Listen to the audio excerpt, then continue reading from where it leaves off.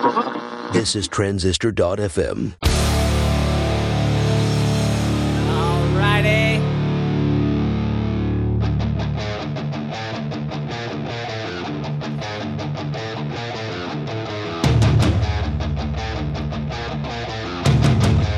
Here we go.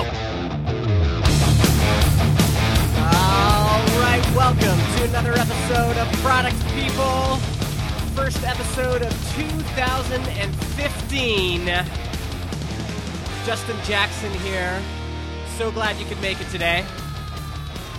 It's been a long time since we've had an episode here on the old Product People podcast. If you've been wondering where I've been doing another podcast called Build and Launch. You can check that out, buildandlaunch.net. The idea was to do an experiment where I would be building a new product every 7 days and recording my audio journal, recording what it's like every day to do that stuff. And just finished season 2, and I'm hoping to do another season of that show. But if you haven't checked it out, the back catalog is worth listening to, I think anyway. And the episodes are really short. They're like 10 to 15 minutes. And there's usually some good takeaways, and also just, commiserating with someone else who is trying to build and launch his own thing. So if you're a maker, it's, worth checking out, buildandlaunch.net. Now, this episode of Product People came about because I was chatting with Nathan Barry on a Slack channel, and he had just reached, I believe, $5,000 a month in recurring revenue. And this was significant for him. He has a SaaS app called ConvertKit. So I thought we'd talk. So let's do it right now.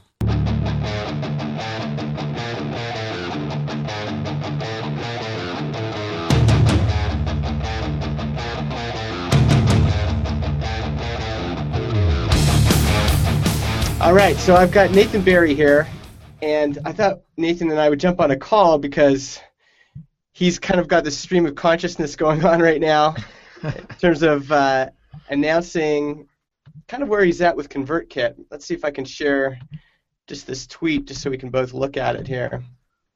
So 2 weeks ago, you announced that you had hit 5K in MRR. Yep.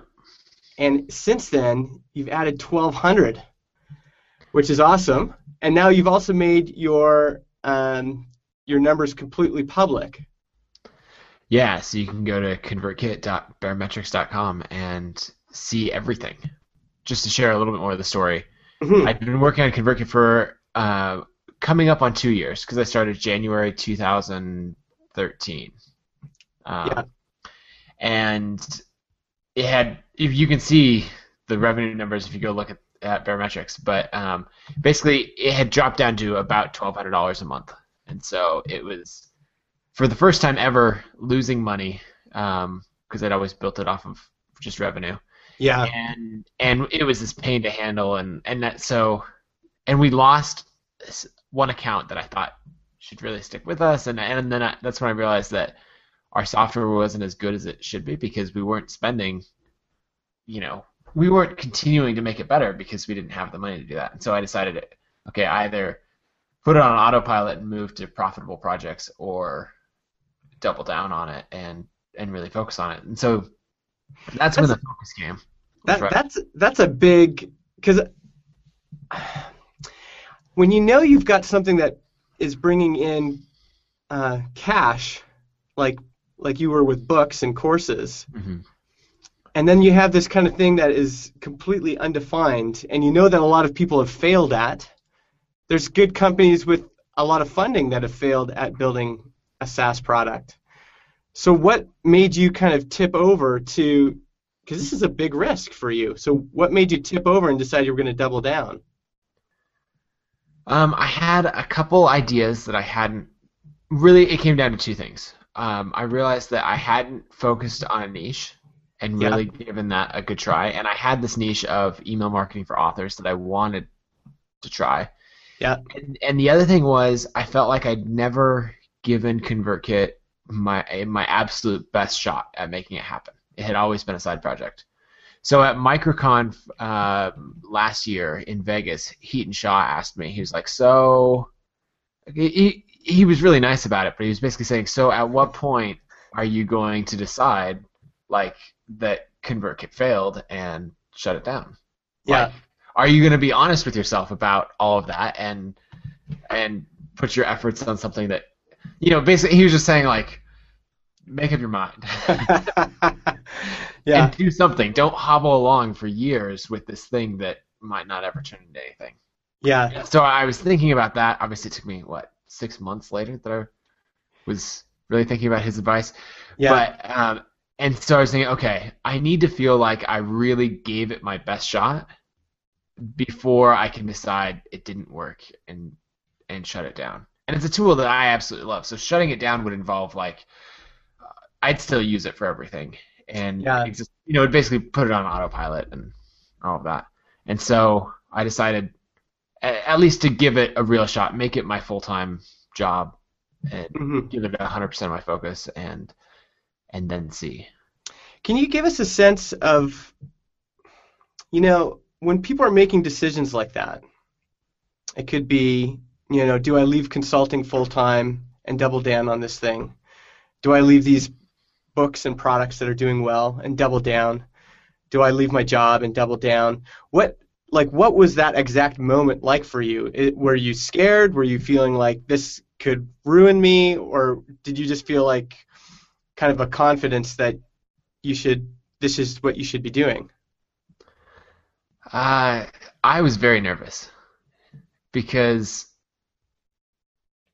2014 was a pretty rough year for a lot of things, and I've talked about it on a few other interviews and stuff, but we basically were coming near to the end of all of our available cash. Yeah. I still have healthy investments and things like that, but so I guess there's more that I could access. But basically, we bought a house and put a $65,000 down payment on that, and then spent $70,000 remodeling it. And then, so really, by the time October came around, even though I had an amazingly successful year before that, selling books and courses and all this stuff, I basically had $50,000 left of all of our available money. And so I had that's what you invested in ConvertKit. Yeah. Wow. Okay. So my bank account actually went down to I think I had about $6,000 total. Yeah. Which from the year earlier, basically January, say before I bought the house, March 2014, I had like $180,000 in immediately available cash, like sitting in Wells Fargo. Yeah. And so it was a huge change to go from that to all the way down. And so we trimmed down all of our expenses.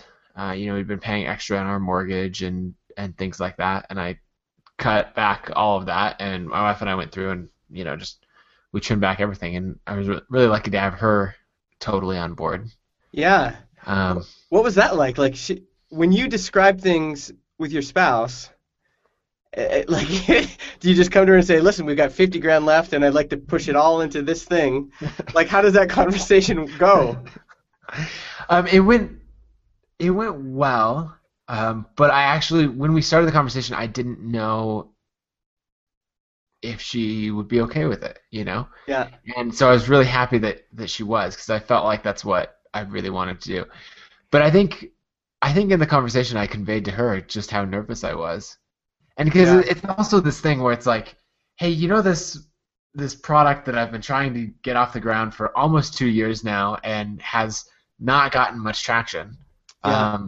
Now I want to take all our available money and give it to that. Yeah, yeah. And so it wasn't the most compelling pitch. Yeah. But we talked through like what would be the worst case scenario.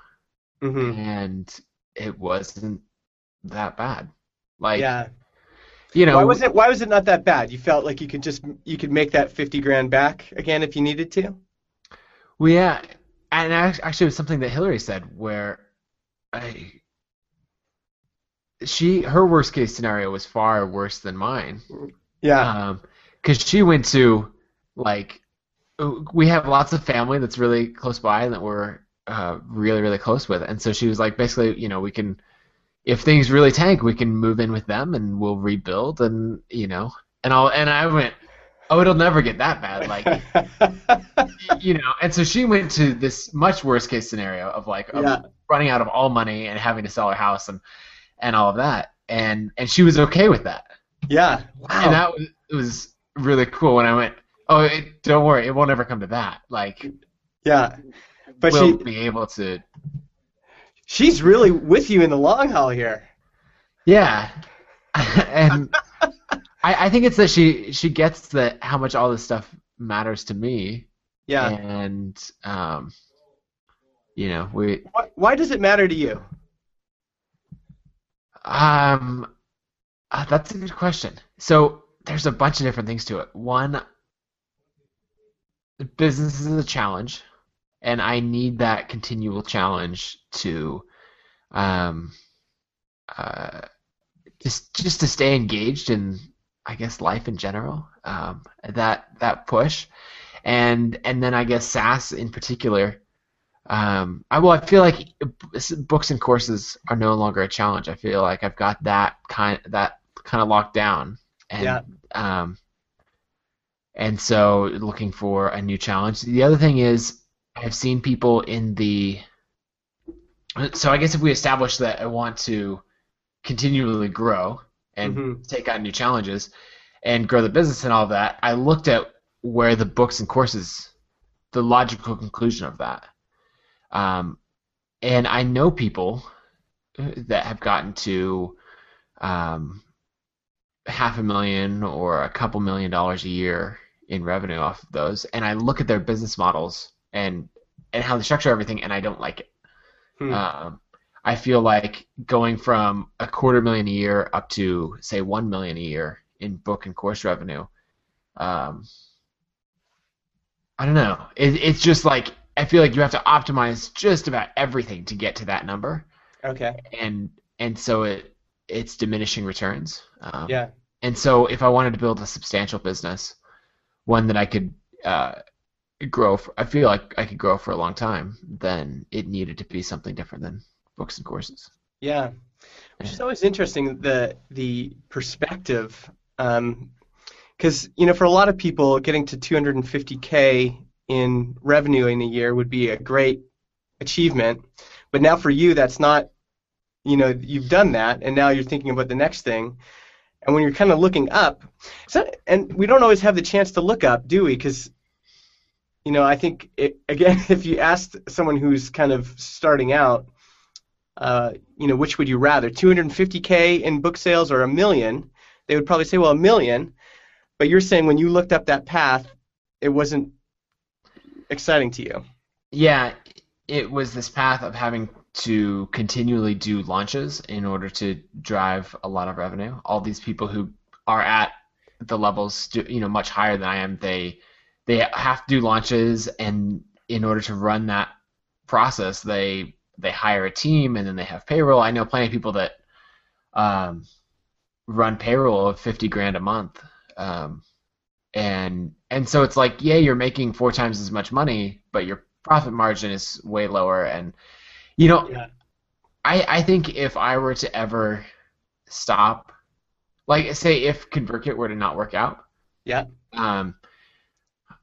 I think I probably would have scaled back my courses and expenses and just everything that I was doing. And instead of trying to surpass my number every year, and say go to 400,000 instead of 250, then I think what I would do is I think I'd try to autopilot, put as much of it on autopilot, figure as many systems as possible, and kind of make that the challenge rather than having to hire the team and all this stuff in order to, I don't know, the phrase that comes to mind is like, squeezing blood from a stone, where you're like trying to get every last bit out of this info product business. Yeah. To get to that next level. Was the info product business tiring you out? Like doing all those launches, is that why you would scale back, or just because What maybe describe that a little bit more. Well, I guess I think it was tiring me out some, though it's still fun and exciting. But yeah, it was definitely tiring me out some. Um, but I guess from where I was at, there'd be two possible challenges to go down. One would be to keep growing revenue, and the other challenge would be to put systems in place to maintain revenue or have it drop a little bit, but have the business run on autopilot. And those are both very difficult things to do. And so, since we've already established that I need challenge in business, those were the two paths that I saw. And I think if I were to choose one of those, I would choose the create systems path. Yeah. We're going to get back to ConvertKit in a while, but this part is interesting to me. I've been thinking a lot about a lot of the people I look up to in business are kind of always thinking about doing stuff that scares them or is challenging to them. And it seems like that's kind of the path that you followed here. You felt like, okay, I've done this, but now I really need to do something that's going to challenge me. And I wonder if that is that just good general advice for people in business, that if you're not doing something that, scares you or challenges you, you probably need to make a move? Yeah, I think so. But I also think there's a time. I think you need to be careful to not challenge yourself too much. Rob Walling put out a post, I think yesterday or the day before, about the stair steps of different types of products. Amy Hoy always talks about stacking bricks, and it's something that's been, this idea has been floating around our communities for a long time. But you got to be careful that you're not, hearing, okay, I need to always be challenged, so let me go pick the biggest possible challenge and go straight to that. But yeah, I think that you should be doing something that challenges you. You know what? I play a lot of indoor soccer. I just played a game last night, and we lost, unfortunately. But we were talking, my brother-in-law, Philip, who I play with a lot, we were driving to the game, and we were talking about different teams and who was playing and all this stuff, and one of us made a comment about how if you go into the game with such a good team and you're playing, because there's all these different divisions and all that, and going into the game that you're going to win, you're doing it wrong. Yeah. And so I think if you go into whatever your challenge is, and 100% you're going to win, then you're not pushing yourself enough. You're not biting off a big enough challenge. And so I think if I continued down the course route, I knew 100%, that I was going to, whatever level of success that was, I was going to achieve it, and so that tells me that I'm not pushing myself enough. Whereas with ConvertKit, I still don't know. Yeah. But I know that I've got a great team, and we have a solid game plan, and we have a good chance at winning. Yeah. So let's talk a bit about what turned things around. I know you've described this other places, but maybe just summarize. Like, you were at $1,200, and this is after you went down too, because the initial your initial push with ConvertKit when you were doing the app challenge or whatever you called it, initially that initial traction you got seemed like, man, he actually is doing it. Like, I felt you were pretty close at that time, and then you went down. So how did it recover? So as far as the numbers, I think I had thought when I wrote those initial numbers that we had peaked at 2,500. We'd actually peaked at more like 2,000. I was calculating monthly recurring revenue incorrectly. Gotcha. Because we had like pre-orders coming from some sources, and it was kind of a mess. And looking back, I realized I had made a mistake on how I was calculating it. Yeah. Actually, Thomas Fuchs was the one who pointed out my math errors. And anyway, that stuff is very complicated to calculate. Actually. Yeah. Like stuff like Barometrics came out, everyone said they knew their number, but when you actually dug down, a lot of people did not actually understand the numbers that were underneath. There's so many factors. Yeah, and that's exactly what I encountered. So revenue from about that 2000, it hung around there for a while, went up and down. We tried a ton of different things. It wasn't like we totally slacked off on building the product or all of that. We tried lots of things, and again, I thought that I had hit something that was going to work, like with ConvertKit Academy and all these different ideas. But so we tried all of that. It went up and down, but basically by October 2014, we were at $1,200 a month, and that's when another good friend, Tim Grahl, encouraged me. We were on a call, and he was asking about ConvertKit because he had signed up for the product and really liked it. Okay, and Tim he's a book guy. He promotes books, good at marketing books. Yeah, one of Tim's claims to fame is, he has tons of authors as clients. Yeah. And so at one point he had 5 client books on the New York Times bestseller list at the same time. Yeah. So Tim's very good at what he does. Yeah, and he loved it. Yeah, and he said, you have a good thing here, but with your current marketing, it's not going to go anywhere. And so he really encouraged me to pick a niche of some kind, and he said designers because he knew that I was a designer, and that was the thing that he most closely associated with me. Yeah. And I said, well, actually, I think it's authors because it's best for the people, like myself, like you, Justin, we want to write a technical book of some kind. We need to build an audience of, say, 2,000 or 3,000 people in order to do that, and then, that whole thing. And that's who I am. That's who I built the product for. Yeah. And so I picked this term of authors, and that helped a lot. So we changed it instead of being like I don't know what the homepage statement title was before. Yeah. But it's something about quickly growing your list or blah blah blah, and we just said email marketing for authors. Yeah. And that let us have conversations with a lot of really remarkable people who are doing really well in the author space, and we were able to do some webinars with different people, and nothing was a home run.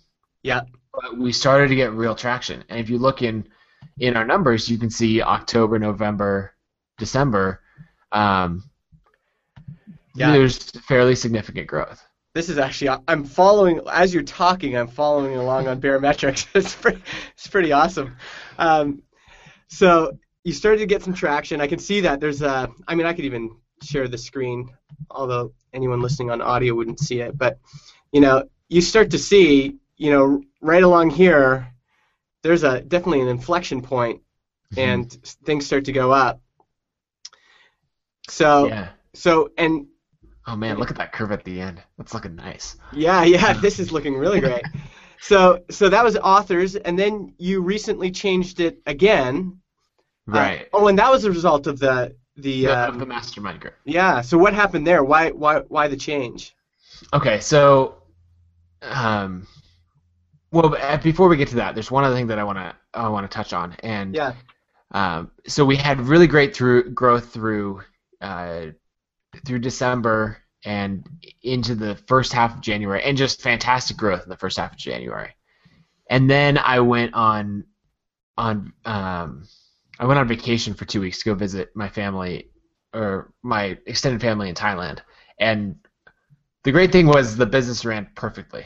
Like, all kinds of bad things happened, and my team handled it all wonderfully. And so, like, every other day I would read through the Slack channel and be like, ooh, that's terrible. Okay, nicely handled, guys. And so that was fantastic. The downside was that all growth completely stopped, and we just leveled off. And so you can see that mid-January in the MRR chart. So then end of December, early January, we started noticing that we were finding our perfect customer, and they didn't identify with the term author. I would consider some of them authors, But that wasn't the term that they identified with. And so we started playing around with a bunch of different terms, like course creator. There were these people. The people who said they were authors were writing fiction books and trying to sell them on Amazon for $2 a piece. Yeah. And then the people that were really successful at it, maybe they had one book, or maybe they were like a Chris Guillebeau, where they had some really popular traditionally published books, but they made really a lot of money from the courses. Yeah. So then we were like, okay, just trying to figure out what term this person identifies from. Because we realized that we actually scared away a lot of potential customers where I'd reach out to them. And because I was doing a ton of direct sales. That's the thing we haven't talked about, of how all this growth came. So lots of direct sales. And I'd say, hey, check out ConvertKit. And then I'd link them, they'd go to the site. So we'd be having this conversation where they're like, oh, this sounds really good. And then they'd go to the site and be like, authors? I'm not really an author. And I'm like, well, but you kind of are, because of, you're writing all this, you make your living from writing and teaching. Yeah. So you're trying to convince them, but they're saying, no, that doesn't really resonate with me. Right. And so I was having a conversation with a friend. His name's Sean Ogle. He writes a blog at location180.com, something like that. Okay. Great guy. And he runs in the whole... He's one of the co-organizers of the World Domination Summit, along with Chris Guillebeau and other people. Okay, yeah. And so that was the first time that I really realized that we had this messaging problem, because he was saying the product sounds great, the marketing tells me it's not for me. And I'm like, no, you fit our exact customer really well, because we found that we needed people who would switch to ConvertKit. Mm-hmm. Right? Because someone who starts email marketing, they're going to look at $29 a month as really expensive. They're going to see if it works out. They're not going to have a habit of writing or an audience or any of this stuff, and so there's a good chance they'll churn out. Yeah. You can still see all those people reflected in our churn numbers. But the people that were great were the ones that would bring over 40,000 subscribers in one go. And they just looked at it as like, is it a similar price to what I'm paying, and is going to deliver me something better? Okay, done. And they would switch over, and they wouldn't ask for that much help, or they were a sophisticated business. Yeah.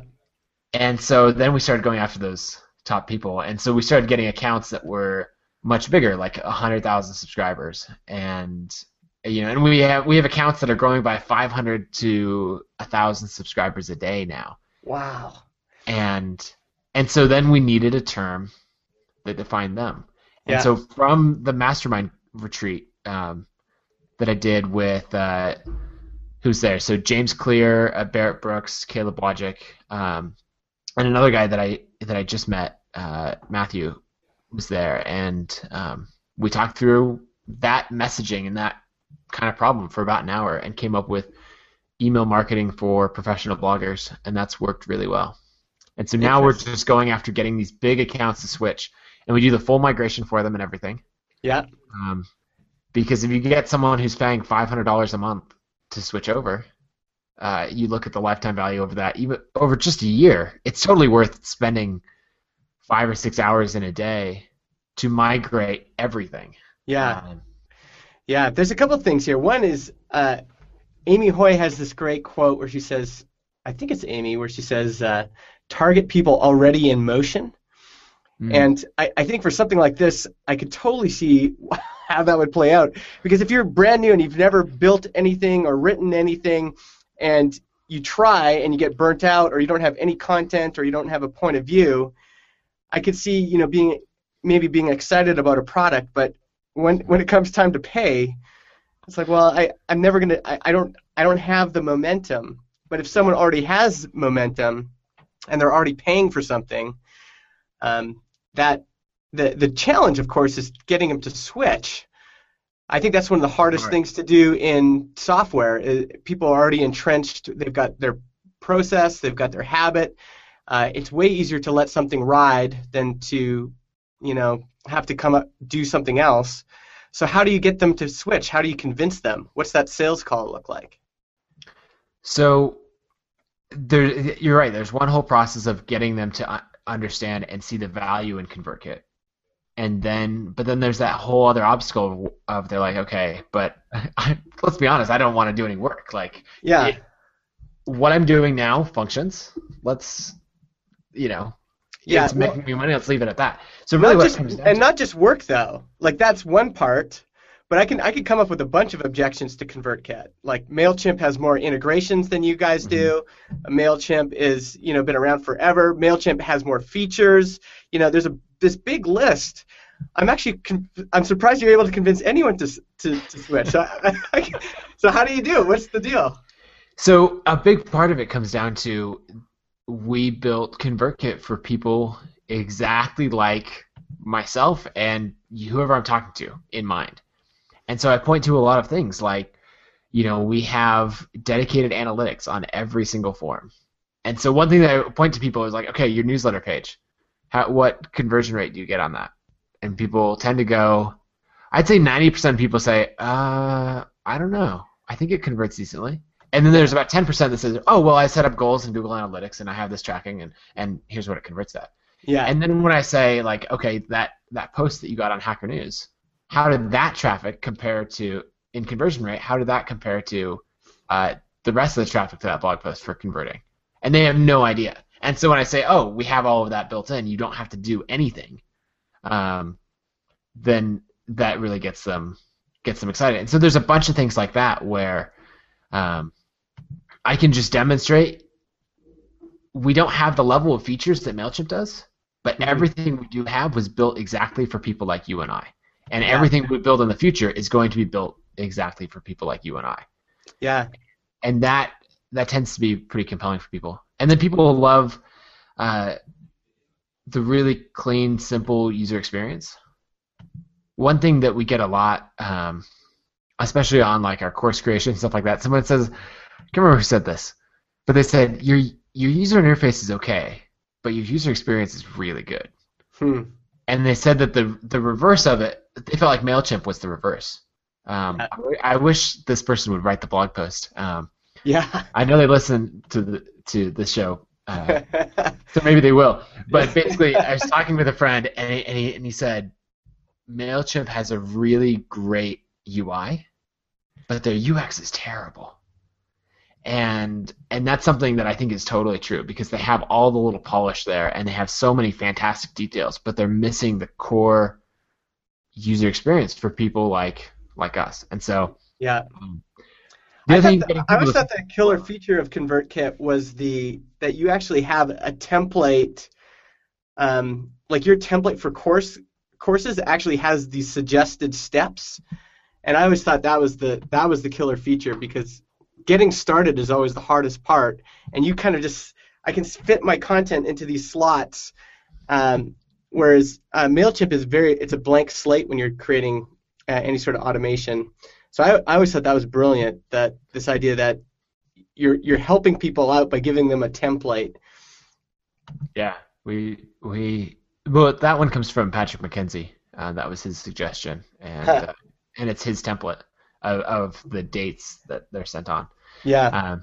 But yeah, we're trying to do as much of that as possible. Soon we'll have a little selector, so when you go to create a new course, it'll ask you what kind of course you want to create, and then the templates will be even more advanced as far as. What do you mean? What kind of course? You might have like a 3-email course to just introduce people to your newsletter. Okay. Right? And so that would have some preset dates in there, or you might just want a blank one where you want nothing in there because you're just going to write something from scratch. I have another one that I wrote with help from Tim Grahl that's about introducing people to your newsletter, and so that one's actually like a full Mad Lib style. Like almost all the content is there, and so you just drop in like 3 places per email. You just edit it, and you're good to go. So really helping people with that, because it's just like introduce people to your best content, tell them a little more about who you are, tell them about your book, more great content, and then another little pitch for your book and with a testimonial in it. Right? And that's a decent onboarding experience. It's way better than nothing. Yeah. And so you get them started with with something, and it really is this plug and play template. And you can change as much as you want about it, but it gets people started right away, I guess. Yeah, that is key. So would you say, so right now, because the big announcement today is that since you wrote your last post where you said, I finally met my goal of 5K MRR, since then you've added another $1,200 in MRR, which is amazing. So how did that happen? Can that keep going? Are you riding the money train now? Well, so I guess the first thing is we have a little bit of a pattern of growth, and I've seen it stall out twice now, and you can see that on the MRR chart. Yeah. And I've seen it start up again, and I can point to the reasons at each time. But really, what it comes down to is direct sales and having conversations with people. And so I just have this sales pipeline. And so if I talk to somebody on Twitter and it comes out that they want to sign up for, or that they're interested in ConvertKit, before I would say, great, we'd love to have you, and that would be it. Now I add them to a Trello board. And if you go to nathanbarry.com/5K, you can see that post and a screenshot of the Trello board. I was going to say I could screen share it, but I can't because it has everybody's names on it. But the screenshot on the post has everybody's names grayed out. Yeah. But so then I use this crazy sales technique of I actually follow up with people, which only took me a few years to learn. So we were at MicroConf Europe, whenever that was, beginning of November. So I just went down this road, or maybe it was in October, I can't remember, and of doing these direct sales, and Trello's been great for it, especially because they have a really good iPhone app. Yeah. So Ryan Delk and I are talking to like two other people, and we have this conversation. Someone's interested in ConvertKit, and we talk through it, and then after the conversation ends, those two wander off, and so it's just Ryan and I. And I pull out my phone and I pull up my ConvertKit sales Trello board and I add them in, and I hit save and put my phone away, and Ryan's just looking at me. And he goes, "I've been trying to get you to do that for 2 years." And it's just keep track of conversations and follow up with people. Yeah. And so it took me forever to learn, but it works really well. Yeah. And so I have columns of people to contacted, and then whether they're interested, and then very likely to sign up, and then became a customer. Yeah. And that's your job? You're managing all that stuff? Yeah, that's my job. I have a bit of an advantage because I have name recognition in the space. Yeah. So cold emails aren't exactly cold emails. Yeah. Like there's somebody who wrote a technical development book that did really well, and it was on Hacker News, and so I went to his site and I was like, I'll send him an email, reach out, and but then on his contact page he had a phone number, and so I thought, yeah, I'll just call him. And so I called him and he answered, and I said, hey, this is Nathan Barry, and I started to say a little more, and he said, I know who you are. I'm like, turns out he'd read Authority and some things like that, and so that makes the sales process that much easier. Yeah, that's awesome, and a little bit surprising in some ways, because it feels like we're finally getting out of this stage where everyone thinks that SaaS is just set it and forget it. Once you get your SEO right, once you get your landing page right, once you get your kind of digital funnel right, you can that's it, you're done. And it seems like there's a lot more people talking about sales now, and you're saying for you, this growth is all sales. Yeah. And I'd say 80% sales, yeah. 80%. 80%. So is it down to if you don't do as good next month, is it just because you have less people in the pipeline? Like, can you attribute it that closely? I don't know that I have enough. I don't know that I've spent enough time to know that for sure. Enough data. But because the 2 weeks that I spent in Thailand, you can see, January 18th to 30th. You go look at that on the MRR chart, and you can see zero growth and a very slight decline. Yeah. And so And you have to keep in mind that MRR chart isn't exactly accurate because it's a rolling daily average, and so it's going to fluctuate. Like, Yeah. I wouldn't be surprised, today we're at 6,200. I wouldn't be surprised if tomorrow we're just below 6,000. It's going to, Yeah. but the trend is what matters. Yeah. So yeah, if I slack off on sales, I can immediately see, I can see the results. Or Yeah. 2 weeks later, I can see the results. And so what's your, when you look forward, what's your plan? I know that we talk about that 50 grand that you and your wife invested in. That money's running out, obviously. Yeah, we have 26,000 left. You have 26,000 left, and what's your burn rate? How much are you spending every month? So we're spending about 13,000 every month, and that goes up slightly every month, because like our mailgun bills, we're now sending millions of emails, whereas 5 months ago we were sending 100 or 200,000. Yeah. Um, So that leaves you about 26,000 left, yeah. and so do you think you're going to be able to? Are you going to run out of money? Are you going to? What's going to happen here? I think we're gonna run out of money. Okay. Because I don't expect these growth percentages to keep up. Yeah. Though I kept saying that all the way along, and they have. Yeah. Because like early on, I was like, "Whoa, 20 or 30% monthly growth. That's awesome." Yeah. And then I was thinking about it, like, well, that's really only $500 of MRR, and then later it was like, well, that's only $1,000 of MRR, Yeah. and then it has kept up. So we'll see on that. But even if we get to the point where we're just adding the absolute numbers, if we're just adding $1,200 a month to MRR instead of 30% monthly growth, that's still acceptable. Mm-hmm. And that's going to turn into a real business in not that long.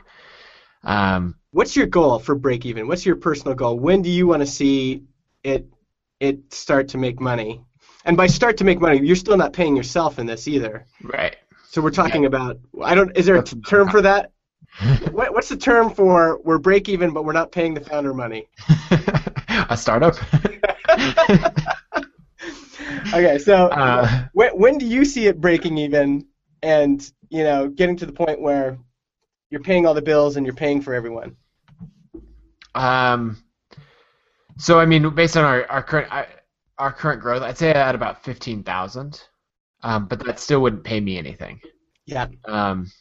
And so probably 20,000 is when I start getting paid. Yeah. But even at that point, I see all this potential of making the product better. Yeah. And so I want to hire another developer, probably even before I pay myself. Yeah. So you want to invest? You want to keep investing back in the business? Yeah, I do.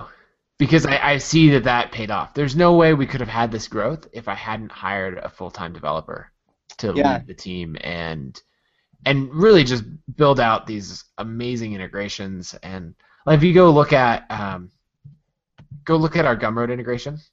I think it's just on the blog. It's like the second most recent post. Yeah. It's really, really slick. Like you can get your products from a sale from Gumroad into ConvertKit in the video I do it in 47 seconds. Yeah. And so like that kind of thing, you have to have a fantastic team. And so like David, my lead developer, he and I have worked together in various things over the last probably 6 or 7 years. But he's a great hybrid designer and developer. And so he just creates really fantastic experiences that I wasn't even involved in the design process on. And he's just like, oh, yeah, there you go. And so I really needed him on board to have this growth. It wasn't like I could have taken the product that we had in October and really focused on sales and gotten to the point I was at. Yeah. It required that 50 grand investment, I think, to have the money to hire people to. So if that's true, why not go out and you've got name recognition right now. There's probably you're probably on the radar of some angels and some VC firms. Why not go out and just get them to pump money in and you can pump some money out? Yeah, and that's something that's come up a lot in the last 2 weeks since I announced that we finally hit 5K. Yeah. That got people's attention. It did, and I thought it wouldn't to some extent. For me, that was like closing the chapter on the whole web app challenge thing because that was the original goal, and so, so I really needed to write that post. But it really got people's attention, and I was surprised it got people's attention in the startup VC in that whole world. And I was like, really? We're at $5,000 a month. Yeah. Like, I mean, I'm thrilled with the progress and that we finally, and it's a huge achievement for me. But guys, you know that $5,000 is a tiny amount of money, right? Yeah. Like, But then somebody made a comment about, well, you should apply to Y Combinator, and someone else made a comment like, well, but they require crazy week-over-week growth. And so I looked it up, and what Paul Graham said was 5 to 7% week-over-week growth is what he wants to see. And I was like, oh, that's what we've been doing. Yeah. Interesting. Yeah. And so I've had a bunch of conversations. People from 500 startups reached out. No one directly from Y Combinator reached out, but a few people closely affiliated with them, said like, hey, have you considered, they're like, I don't know if applications close tonight or tomorrow, but they were basically like, hey, it's still available. Yeah. Did you consider it? Like, is that something you would even consider, or? Yeah, I did consider it, and I had a long conversation with someone who's really well known and trusted in this space, and basically he outlined just that it would put the company on a different trajectory, and he pointed out that let's say you hit that 50 grand in monthly recurring revenue. If you're bootstrapped, that's fantastic. Then it's turned into something like Amy and Thomas's Freckle. They've got a substantial business. They can work on it exactly on their own terms and all of that. And he said, but if you take funding and you get to 50 grand a month, your business is a failure, and investors will probably ask that you shut it down so that they can write that off, count it as a loss, and move on to things that are actually going to be worthwhile. Yeah.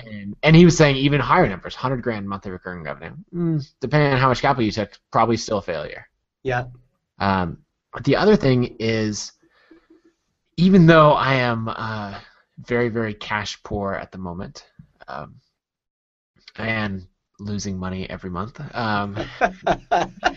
I still have these books and courses that people absolutely love, and I have this audience that's very kind to me, and so if I need to, I can go back and I can, actually blog more, and really focus on all these other things, and I can do a product launch, or I can promote these other things or do partnerships and come up with, say, another $25,000 pretty easily.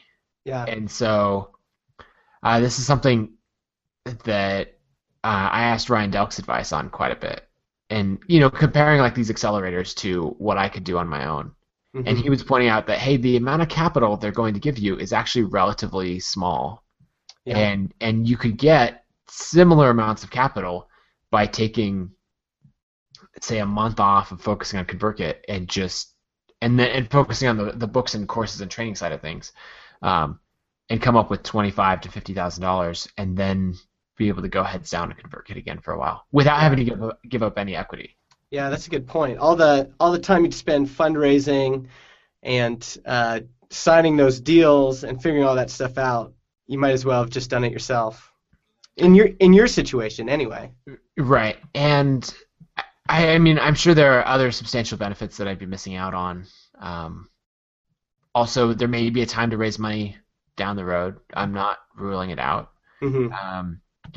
I think Jason Cohen with WP Engine did a good job of that kind of thing. I think he's self-funded and bootstrapped for a long time.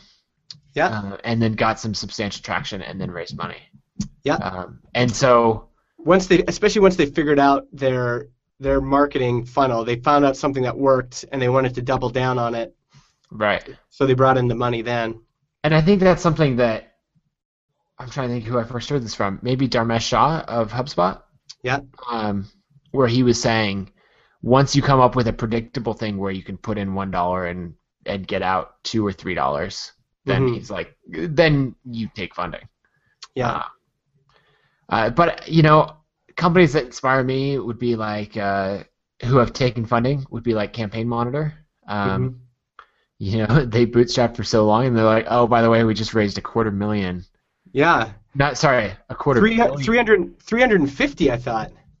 Yeah. I don't know. I don't remember the exact number, but somewhere in the $250 to $350 million range. Yeah. Because the founders wanted liquidity and. Oh, you're right. 250 mil, which is an enormous amount of money. Right, and they raised it on amazing terms because they'd built an amazing business. So my goal is not to stop at like a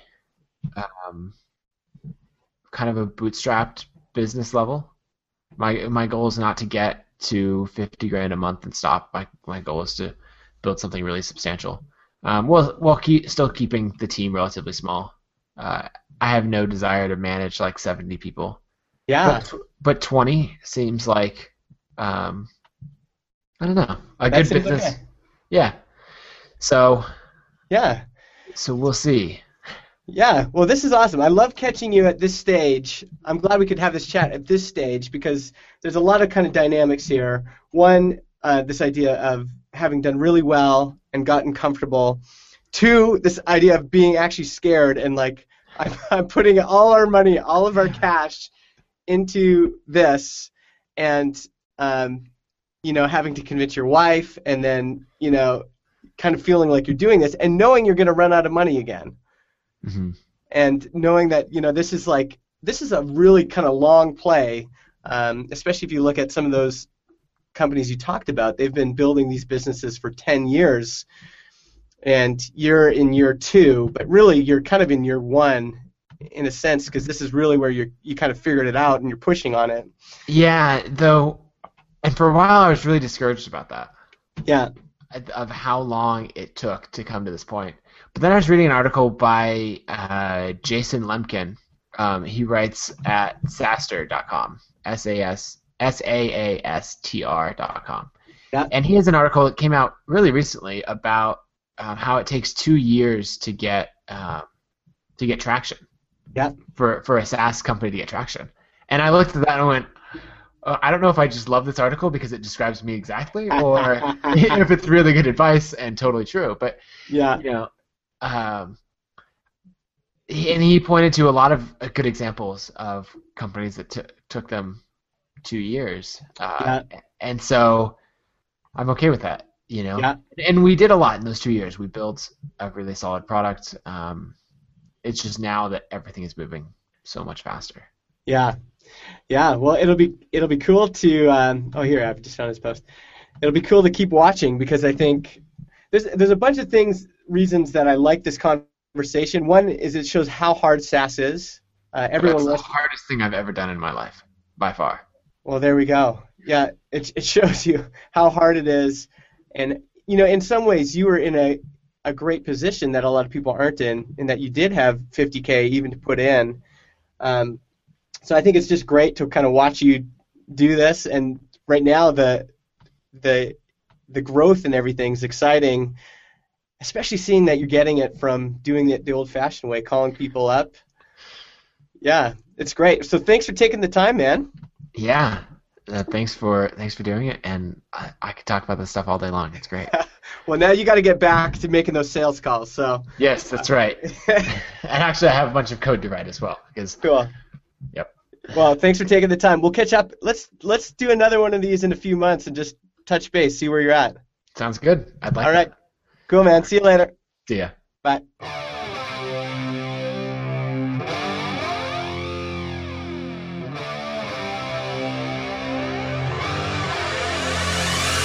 All right, that's it for this week. You can follow Nathan on Twitter at Nathan Barry. Go check out ConvertKit. That's convertkit.com.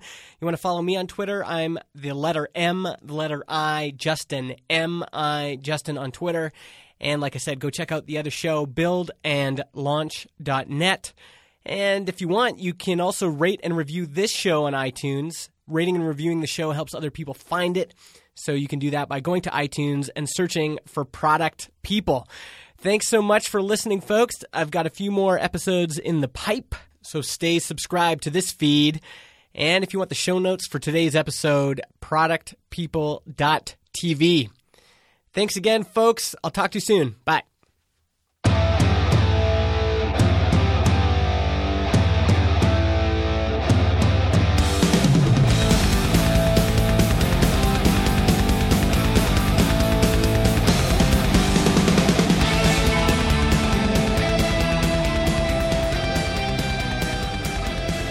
Almost forgot, all this great music is provided by Stryker, stryker-metal.com.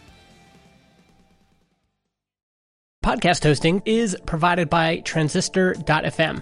They host our MP3 files, generate our RSS feed, provide us with analytics, and help us distribute the show to Spotify, Apple Podcasts, and more. If you want to start your own podcast or you want to switch to Transistor, go to transistor.fm/Justin and get 15% off your first year.